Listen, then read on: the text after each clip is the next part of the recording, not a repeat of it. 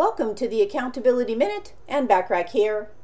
Going with the flow is a mantra some people chant, but for many, going with the flow is not easy to do and in fact causes them undue stress. Get rid of the go with the flow mindset and try these 3 mindset adjustments that I'm going to share with you over the next couple of days to help you better cope with change, as change is constant.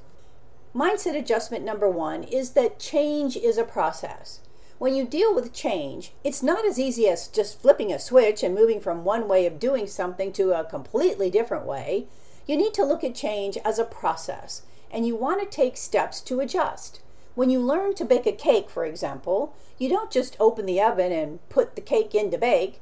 You need to gather the ingredients, you need to measure them, you need to mix them together, you need to prepare the pan, you have to preheat the oven, and then you bake the cake. Baking is a process. Change is also a process. Tune in tomorrow for 2 more mindset adjustments to help you better cope with change and increase your success. Want more from me?